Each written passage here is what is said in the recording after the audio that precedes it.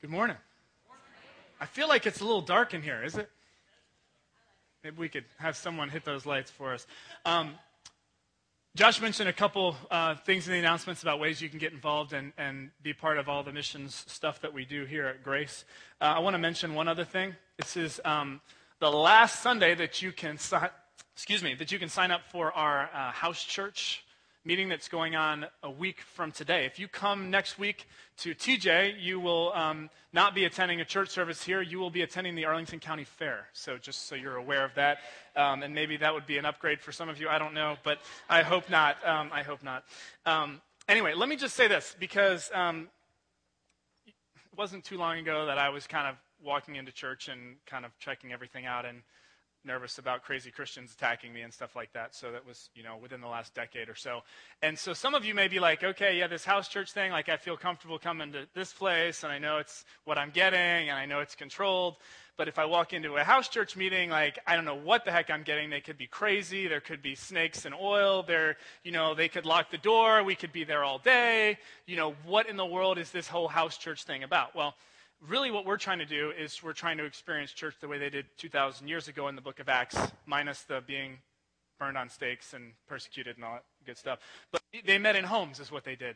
And so a couple things to reassure some of you who are maybe a little nervous. We hand select all the hosts. Okay? Hand select all the hosts. These are people that we know well, that we trust. We limit the service to 1 hour. Okay, that's the deal. We're going to be pre-recording the next message in this series at the end of this week, so you'll get to hear the next message in the series. So you'll watch a video. Basically, what you're going to do is you're going to come in. You'll get a chance to meet the other folks who are there. You'll have some food, some drinks. You'll watch the video, and then you'll have a few minutes of discussion afterward.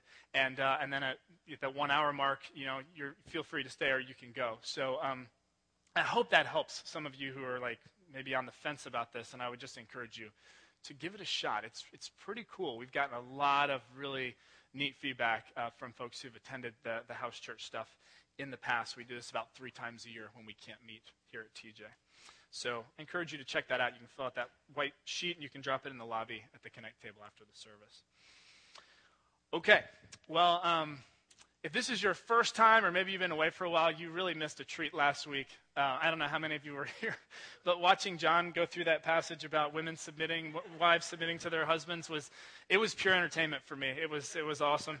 And as he blamed it on me for mapping out the series, it's true. I definitely gave him that sermon, and I wanted nothing to do with it. So anyway, we're going to be continuing on. We've been trekking through 1 Peter in the New Testament towards the end of your Bible. If you have your Bible, I encourage you to bring it throughout this series. Take it out right now.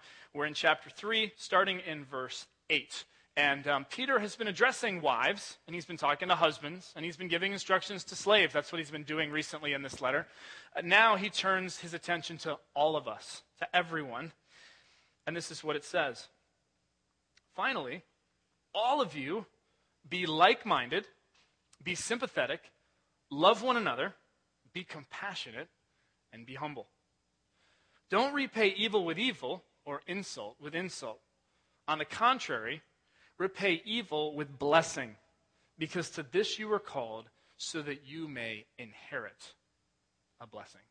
Will you pray with me? Excuse me. Lord God, we just thank you for chance to gather together and study your word. We pray you would reveal your truth to us and show yourself relevant in our lives. In Christ's name, amen.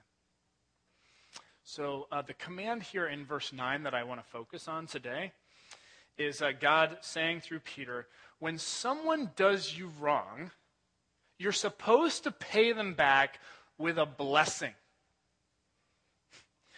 You guys ever heard that expression, paybacks or hell? There's another expression along those lines that I really can't say in church. But, and the whole idea is, paybacks are hell, man. Like, if you get me, wait till I get you back. It's going to be 10 times worse, right? Well, this saying, paybacks are hell, it actually has perfect relevance for this verse 9. Because if you think about it, in this sense, like paying back evil with a blessing, that is kind of hell for us. I mean, because everything inside of us wants to pay that person back with something nasty and ugly and mean. And instead, we're supposed to somehow fight against all that's kind of naturally working inside of us, and instead say, I'm going to bless you. I'm not going to hate on you. I'm going to bless you. Josh was just up here a few minutes ago doing the announcements, and he's our missions coordinator. Well, when he first came on staff a few years ago, the first trip, I think it was the first trip that we did when he was on staff, was a trip to Appalachia. We were repairing homes for some families out in West Virginia, and so we're out there. And you go on these trips, and there's all sorts of like inside jokes and bonding that happens. And if you haven't been on a mission trip at Grace, you got to go. It's just an awesome time.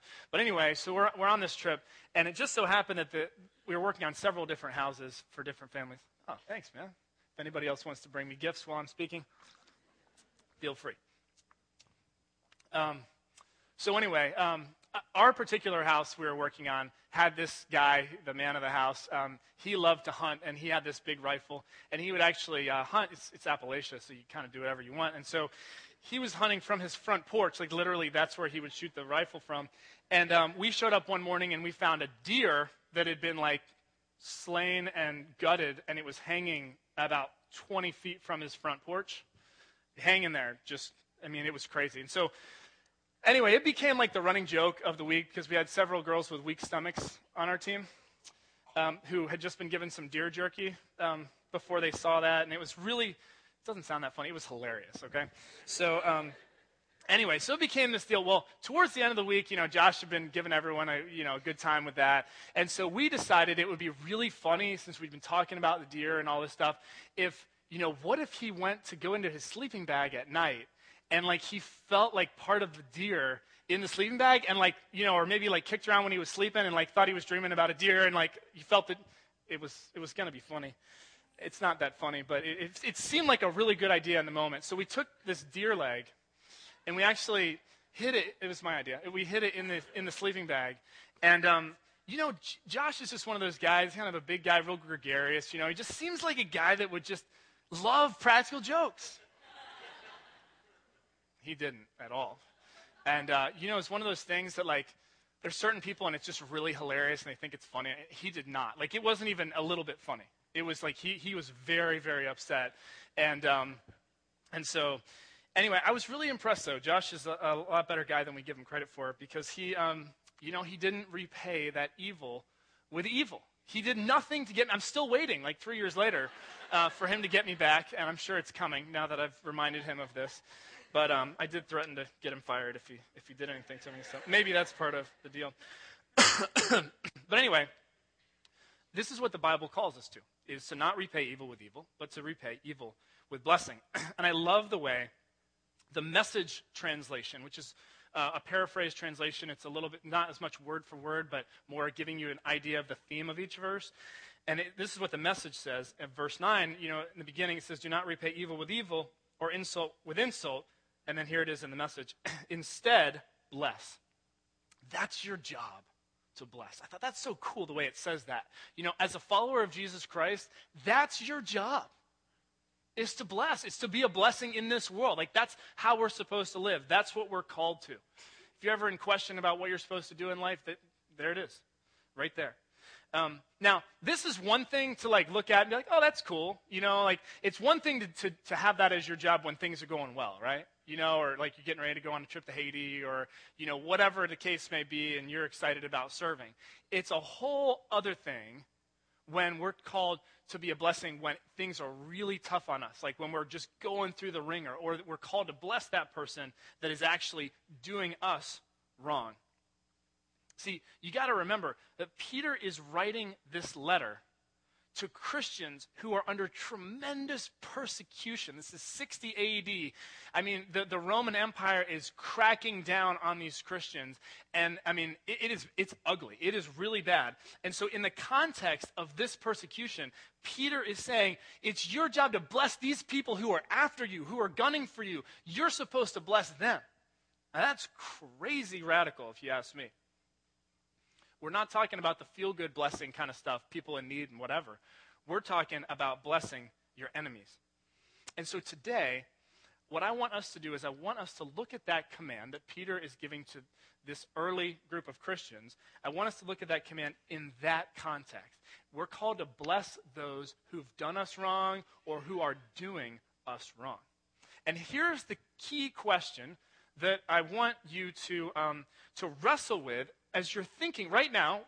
You've already got someone in your mind probably that is just, done you wrong. It's just a thorn in your side, whether it's work, whether it's a family member, whether it's a friend, whoever it is. But, those people just kind of rise up in our mind. And here's the question that I want you to ask yourself and wrestle with. How can I bless them? There's a lot of words you might want to put in that blank. But the word to write in is bless, okay? B-L-E-S-S. It's not any other word. It's bless. We're talking about what the Bible has to say, not how we feel about that person. You might be saying, look, I'm not writing that word in. I don't like that word. That person is not worthy or deserving of that word. And let me tell you, they're not. They're not worthy or deserving of the word. They're not worthy of the blessing, but you're not doing it for them. You're doing it for God, okay? Can I get an amen? Okay.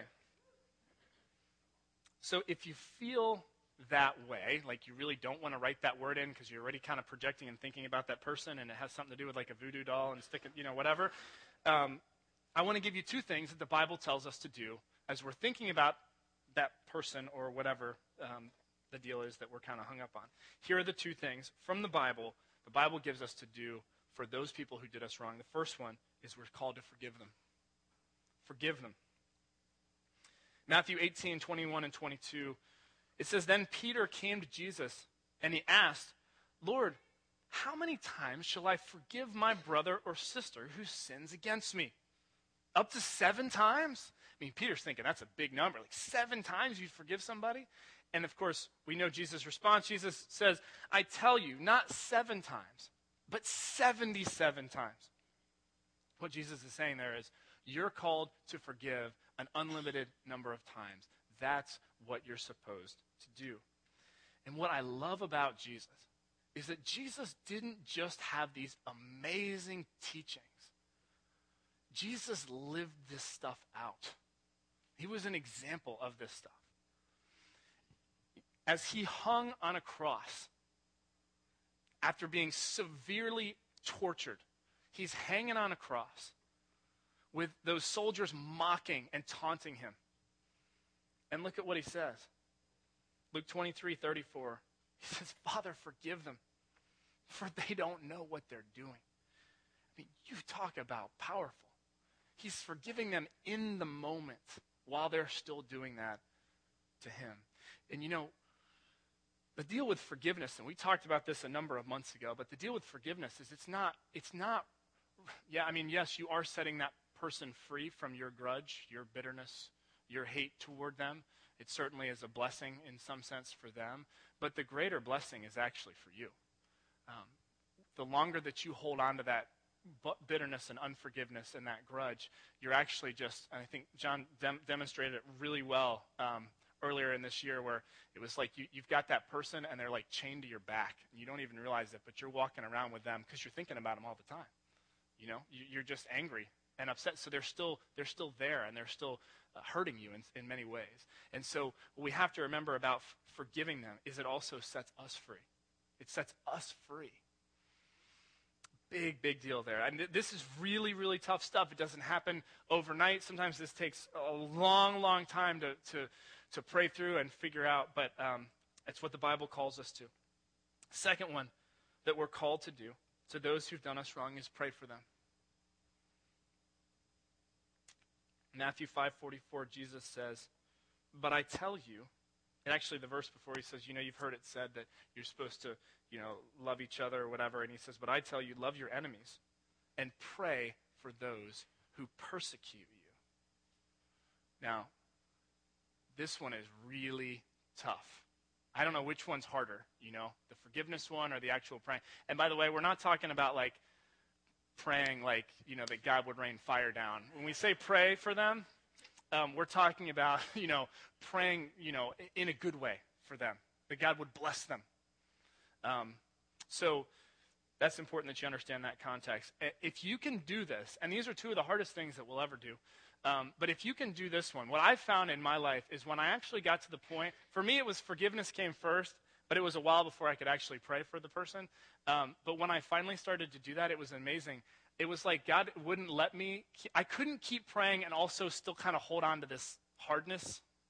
Like I just couldn't, it just wouldn't happen. It was something in the prayer was just like, it was something was happening inside of me. It was really, really powerful. And so, if you can do this, God will start to work on your heart. I mean, it's amazing what can happen. And so if you are filling in that blank, that question, how can I bless them? And you're thinking, no, I'm not even close to there. If you can get to that point where you forgive them and you pray for them, God will start to show you things that you can do to bless them. And I just want to say this. When it says to bless those, who persecute you, who hurt you, who do you wrong, that doesn't necessarily mean that, like, you're supposed to, stay in an abusive or dysfunctional relationship or situation. That doesn't mean that you're going to have full reconciliation. I mean, that's not what we're talking about. We're just saying that in some way, what we're called to do is we're called to return a blessing. We're called to return love in the place of evil. So it's crazy. It's totally countercultural. It's like I think this letter just keeps getting more radical to me as we move through it. If you've been sticking with this series, but let me tell you what happens if we return a blessing for when someone does us evil. Let me just tell you a few things that we find in 1 Peter that happen. Okay, the first one is this: when you bless those who hurt you or who do you wrong, it improves your odds. It improves your odds. 1 Peter 3:13 says, who is going to harm you if you're eager to do good? Now, what God is saying here through Peter is it's kind of like those Proverbs and Ecclesiastes, like those wisdom books of the Bible. These are general wisdom sayings, okay? And so basically what this is saying here is that, if you return blessing for evil, it just improves the odds that things would go well with you. That's the essence of it. How many of you here would like to have less enemies? Or maybe I could say it a different way. How many of you would like to have less people that you kind of just like have these contentious relationships with and you butt heads with? Yeah, how many of you would just like to have less of those people in your life? You know what I'm saying? Right? And it's always their problem, their fault. But anyway, that's another sermon. Here's the thing. If with those people, you would just start, don't figure out who's right, don't figure out how annoying they are or how irrational they are. What if you just started to bless them? No matter what they did, you just started to bless them. Just love on them. Just bless them. That's your job. Just love on them. What if you did that? Basically, what God is saying here is that if you are just eager to do good, if you're going to return a blessing, it's just going to help you out. You'll find it just is, things are going to be better with you. It improves your odds. Second one, when you bless them, people will ask why. People will ask why. 1 Peter 3:15, it says, but in your hearts revere Christ as Lord. And then a very famous sentence. Always be prepared to give an answer to everyone who asks you to give the reason for the hope that you have. How many of you guys have heard that verse before? Raise your hand if you've heard that verse before. Okay, I've heard this verse a whole bunch of times. And it's always in the context of like, you better be ready. You always got to be ready to share your faith, because you better give a reason. It says right here in 1 Peter 3:15. I've never kind of read this verse in the context of the whole letter before, but it makes sense why it's just kind of stuck in there. I always wondered, why did you just kind of throw that in there randomly there? Here's the reason why this is put in here, right here. He's just like, he's talking about all this blessing and stuff, and then he just says, hey, you better be ready to give the reason. Well, here's why. If people are ugly to you and do you wrong, and you turn around and you bless them, and you just love them, they're going to wonder, what the heck is wrong with you? Seriously. And they're either going to think that you've gone crazy, or that there is some force that's taken over your natural system and way of doing things, right? And so basically what Peter is saying here is when you get into this mode where you realize as a follower of Jesus Christ, you react totally differently than the way the world reacts and the way you want to react in your instinct, in your gut, okay? And he says when you return this evil for blessing, what's going to happen is people are going to start to be like, what in the world is going on here? And they're going to ask you. They're going to ask you. And when they ask you, you're supposed to be prepared to give a reason for why you're acting the way that you're acting. Now, let me just say, I think this is one of the most effective ways that we can share our faith. One of the most effective ways. And if you look at the Bible, you particularly look at the book of Acts, it's actually a model that you see for sharing your faith. Because what happens is, throughout the book of Acts, what people see God moving in the lives of Christians. They either see miracles and like crazy supernatural stuff happening, right? Or they just see Christians acting differently. There's some other thing at work here, and they're intrigued, and they start to ask, what's going on? What is this about? And over in the Bible, you see it over and over. People come and they ask because they can see God moving. If you return evil for blessing, people will see God moving in your life. It's just not a natural human thing that we do. And so, when they ask you, we're called to give the reason for the hope that we have. And I just want to encourage you in this because you may be like, well, shoot, what am I supposed to say? You know, do I have to have something memorized? And what about, do I take my Bible out? And do I start, do I preach a sermon? I mean, what does that look like when they actually ask me? Well, it's very simple. You just give your reason for the hope that you have. You don't try and make something up. You don't try and figure out what you should be saying. Just say it. Why do you come here on a Sunday morning? What is it about coming here? How does that translate for your life? What is it about Jesus Christ that is appealing to you? For me, it's very simple. I just talk.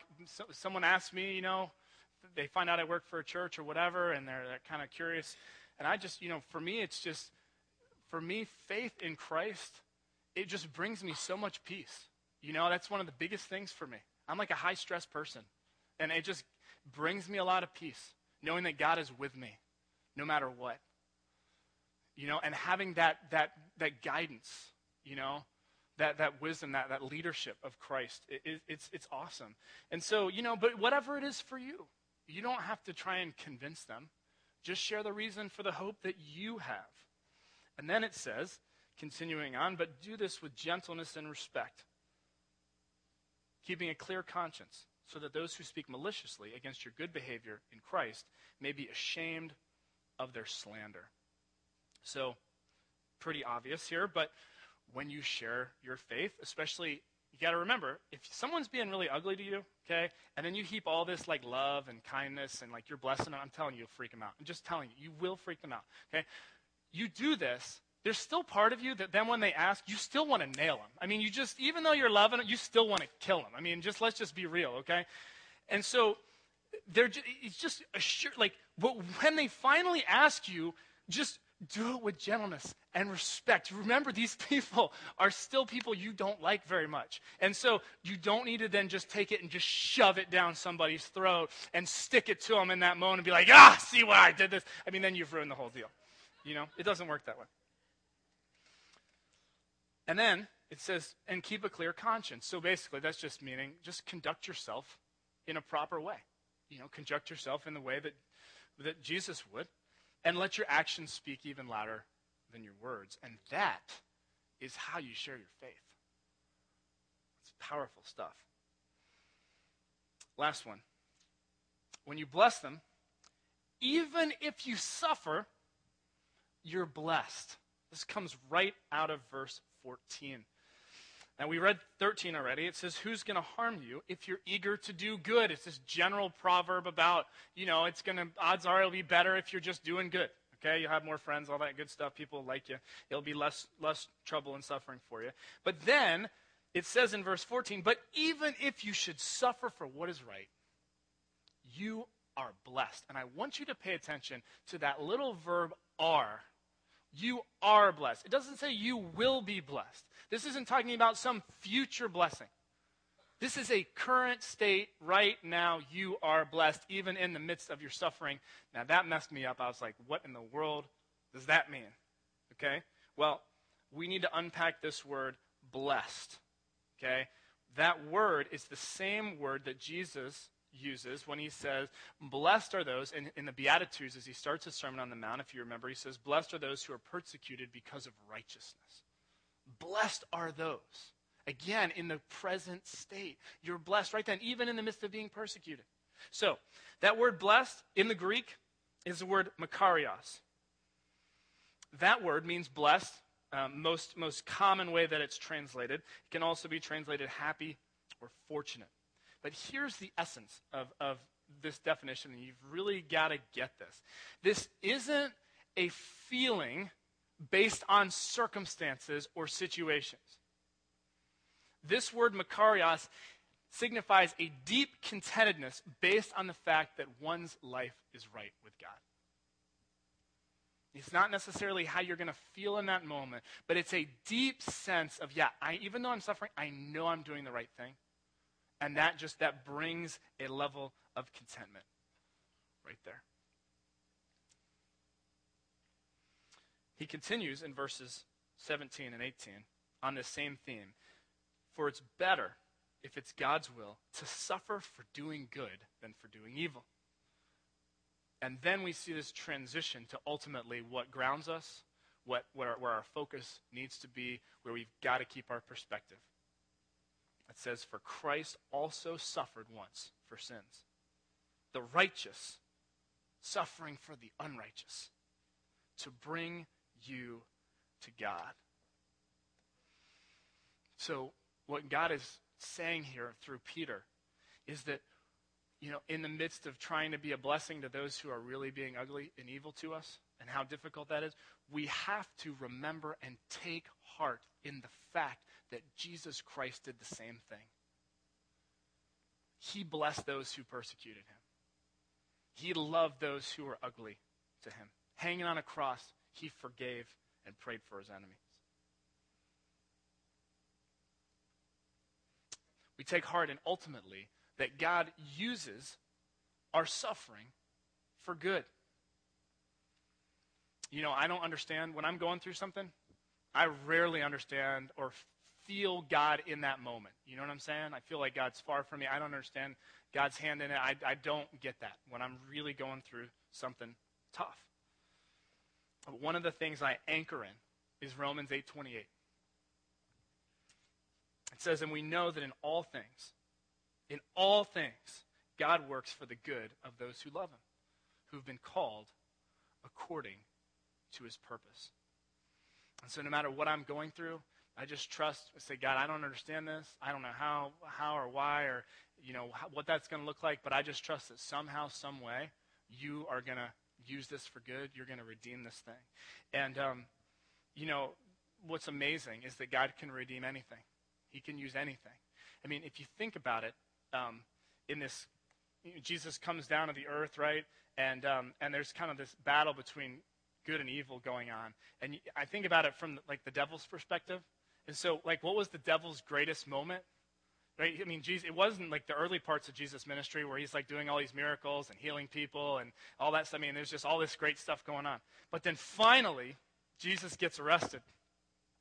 And you can just almost feel like the devil just enjoying as the Son of God is just being mercilessly beaten and then hung up on a cross. And it's I just think that was evil's shining moment, just naked on a cross, Jesus Christ, totally humiliated, and then just dead. That's the low point of all time, I think. And yet God uses the ultimate low for the ultimate redemption of all of us. That if we would believe in Jesus Christ as our Savior, that he actually died and suffered for our sins so that we could be made righteous in the eyes of God, that we are all promised eternity with God. And I mean, that's just amazing to me. If God can use that moment, the lowest of lows, God can use anything. Anything. I don't know what you're going through this morning, how you're suffering. I mean, and there's no thing that I can say that's gonna make that better, or ease your pain. But just what I do is I just trust. I just trust that somehow, some way, Romans 8:28, that God is going to work and use it for good somehow. I just cling to that when I got nothing else. All right, let's read these last couple verses here, and we're going to close out.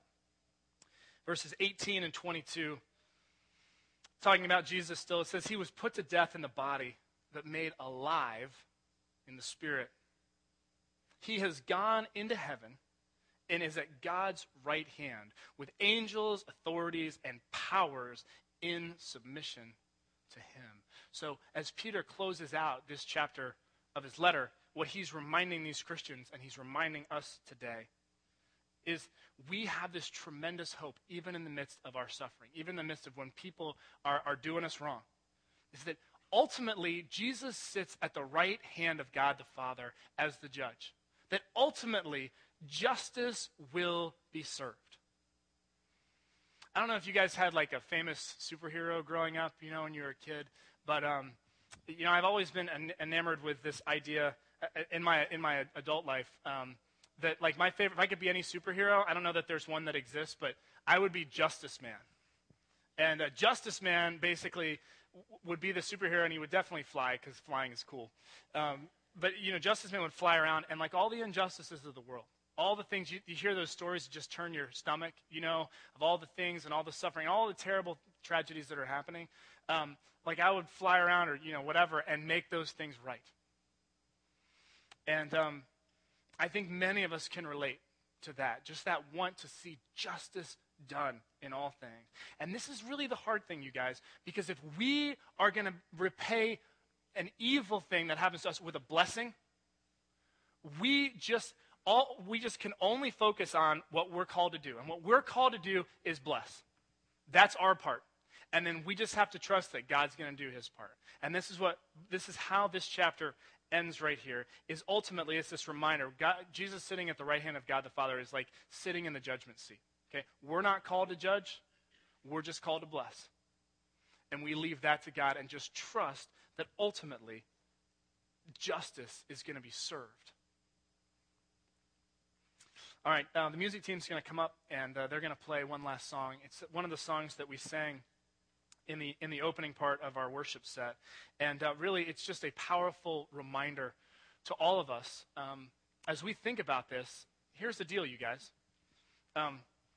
This is very, very, very difficult to execute in your own strength and in your own power. I mean, it can be done. There's some of us just by grit and determination and just pure will could say, well, if this is what it says to do, I'm going to do it. But by and large, for the most part, it's just not something that you're going to want anything to do with in your own strength. You need God's help. If you're here today and you've never put your faith in Jesus Christ as your Savior, I cannot tell you how awesome that is. Jesus is not just a mere teacher who gives these great teachings and sayings, but actually if we put our faith in him, we're told through the scriptures that his Spirit comes and lives inside of us and enables us to do things that we can't do on our own. And if you've been living too long kind of feeling like you don't have that power, that is available to you today by simply just saying, God, I'm here. I need your help. I know I've blown it. I know I've messed up. I haven't lived a perfect life, but I know one who has, and his name is Jesus Christ. And by trusting in Jesus Christ and his death and resurrection for the forgiveness of your sins, then you're promised that you'll have God's Spirit inside of you. And so this last song is just a reminder to all of us that we're not alone, that we're not alone in this thing, and that as difficult as this may sound, as crazy, countercultural, radical as this is, that we can do it. With God's help, we can do it. Let's pray. Lord God, we just thank you for this time and a challenging message. There's a lot of pain, a lot of hurt in this room, a lot of just nasty stuff that we've experienced, a lot of people who've done us wrong. And we don't want to bless those people, God. We don't want to forgive them. We don't want to pray for them. Many of us want nothing to do with those people. Lord, help us to figure out for each of us what that means to bless them. Lord, this is wild. This is crazy stuff. For those who have never put their faith in you, Jesus, I just pray right now, that you would help them just to admit their need for you as their Savior and to ask for your forgiveness and to accept your Holy Spirit. And Lord, by your power and your strength inside of us, help us to live radical lives the way you call us to. We thank you for the privilege it is and the high calling that you have on our lives, that job we have to bless even those who are the meanest, nastiest people in our lives. We thank you, Lord. In Christ's name.